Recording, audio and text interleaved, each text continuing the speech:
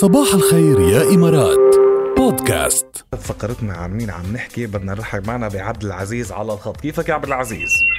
أهلا. شو الأخبار؟ عوف عندك ضجة يا عبد العزيز، شو الموضوع؟ عم بيصرخوا الأولاد ولا عم بيصير عندك؟ ايوه والله صوت الاولاد. الله يخلي لك اياهم ويضلك فوق راسهم. عبد العزيز انت فتت على الرابع fm.com وبمسابقه سكتشرز ليحصل هيك طفل على 15,000 درهم منحه مع سكتشرز وراديو الرابعه. رشحت لنا طفل، مين هالطفل وليه رشحته؟ والله قصة الطفل طويلة، فهو الطفل صاحبي، ابن صديقك يعني؟ ابن صديقي.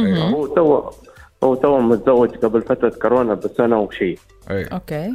وجد أحد كورونا يعني أثرت فيهم والظروف الصعبة، وهذا يعني هو متزوج حديثا يعني. نعم. يعني شيء ضيق عليه يعني أساس يعني كل متزوج يعني يبغى يقدم حياة سعيدة، يفرح مستانس. صحيح. هو شاب يعني، ويعني فجأة يعني ما تزوج يعني بسنة، جد الظروف الصعبة أثرت عليه يعني كثير. والله بارك الله فيك، ما في أحلى من العطاء يا عبد العزيز، وما في أحلى من يعني ترشيح ولو ترشيح الخير لأحد. فكرت فيهم وبرافو عليك. يعني أنت بدنا نقول لك المرشح اليوم معنا، فبدكم تنطروا لتخلص المسابقة ونشوف مين رح يكون عم يربح 15,000 درهم سكولرشيب منحة دراسية. أنت طبعا من المرشحين يعني النهائيين اللي رح يروحوا على الفاينل بين الآلاف اللي وصلونا على الويب سايت بقى يا عبد العزيز. يعني حظوظك صارت أكبر طبعا، وإذا رجع تم الفوز طبعا بيتم الاتصال فيك مجددا خلال. يعطيكم العافية. الله يعافيك. الله يكتب لك الخير. أهلا وسهلا فيك. شكرا لك. إلى اللقاء. جميل. هلا. صباح الخير يا إمارات مع ركال وجاد برعاية حياتنا، من مزارعنا إلى مائدتك. يلا يا ركال، اليوم بدك هلا يعني بدك تذكرينا بفقرة عن مين عم نحكي، ونعرف شو قلنا لهم اليوم هنتات لحتى نشوف إذا عرفوا ولا لا. عن مين عم نحكي؟ أول معلومة اعطيناكم إياها، قلنا لكم إنه هو أشهر عازف غيتار بتاريخ الغناء العربي. نعم صحيح. اعطيناكم كمان معلومة تانية، قلنا لكم إنه هو عزف مع عبد الحليم، عزف مع عبد الوهاب، عزف مع كلثوم، وأعطيناكم كمان إنه هو كان ممثل ومنتج. قد ما نجح كمان مثل وكان منتج. صحيح. فمين هو عازف الغيتار الأشهر بتاريخ الغناء العربي؟ وهات لنحن وعم ناخد الجواب نسمع شوي من عزفه. شو رأيك؟ شوية غيتار.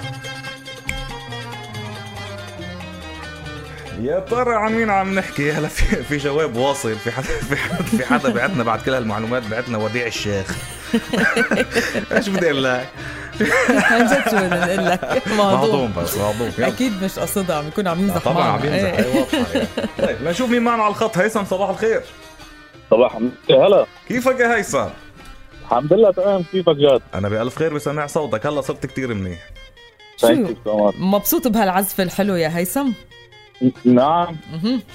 روعة. طيب مين اللي عم يعزف؟ عن مين عم نحكي اليوم؟ عم نحكي عن عمر خورشيد. برافو عليك. طبعا صح 100%. برافو عليك. هو نجم موسيقي ونجم سينمائي، تحول نجم سينمائي، وكان من الأشهر ولا يزال الأشهر عازف غيتار بتاريخ الغناء العربي. وما حدا بينسى شخصيته، كان شخصية يعني، وكان حتى شكلا حلو يعني. ايه مظبوط. هو كان عنده كاريزما، وكان حدا نجم فعلا باللي بيعمله، وكان طبعا عازف غيتار استثنائي يعني 100%. فشكرا لك يا هيثم. برافو عليك. شكرا نجاح. ثانك يو نورتنا. إلى اللقاء. من زمن الجميل إلى زمننا اليوم على الهضبة عمرو دياب وزمن المجاملة.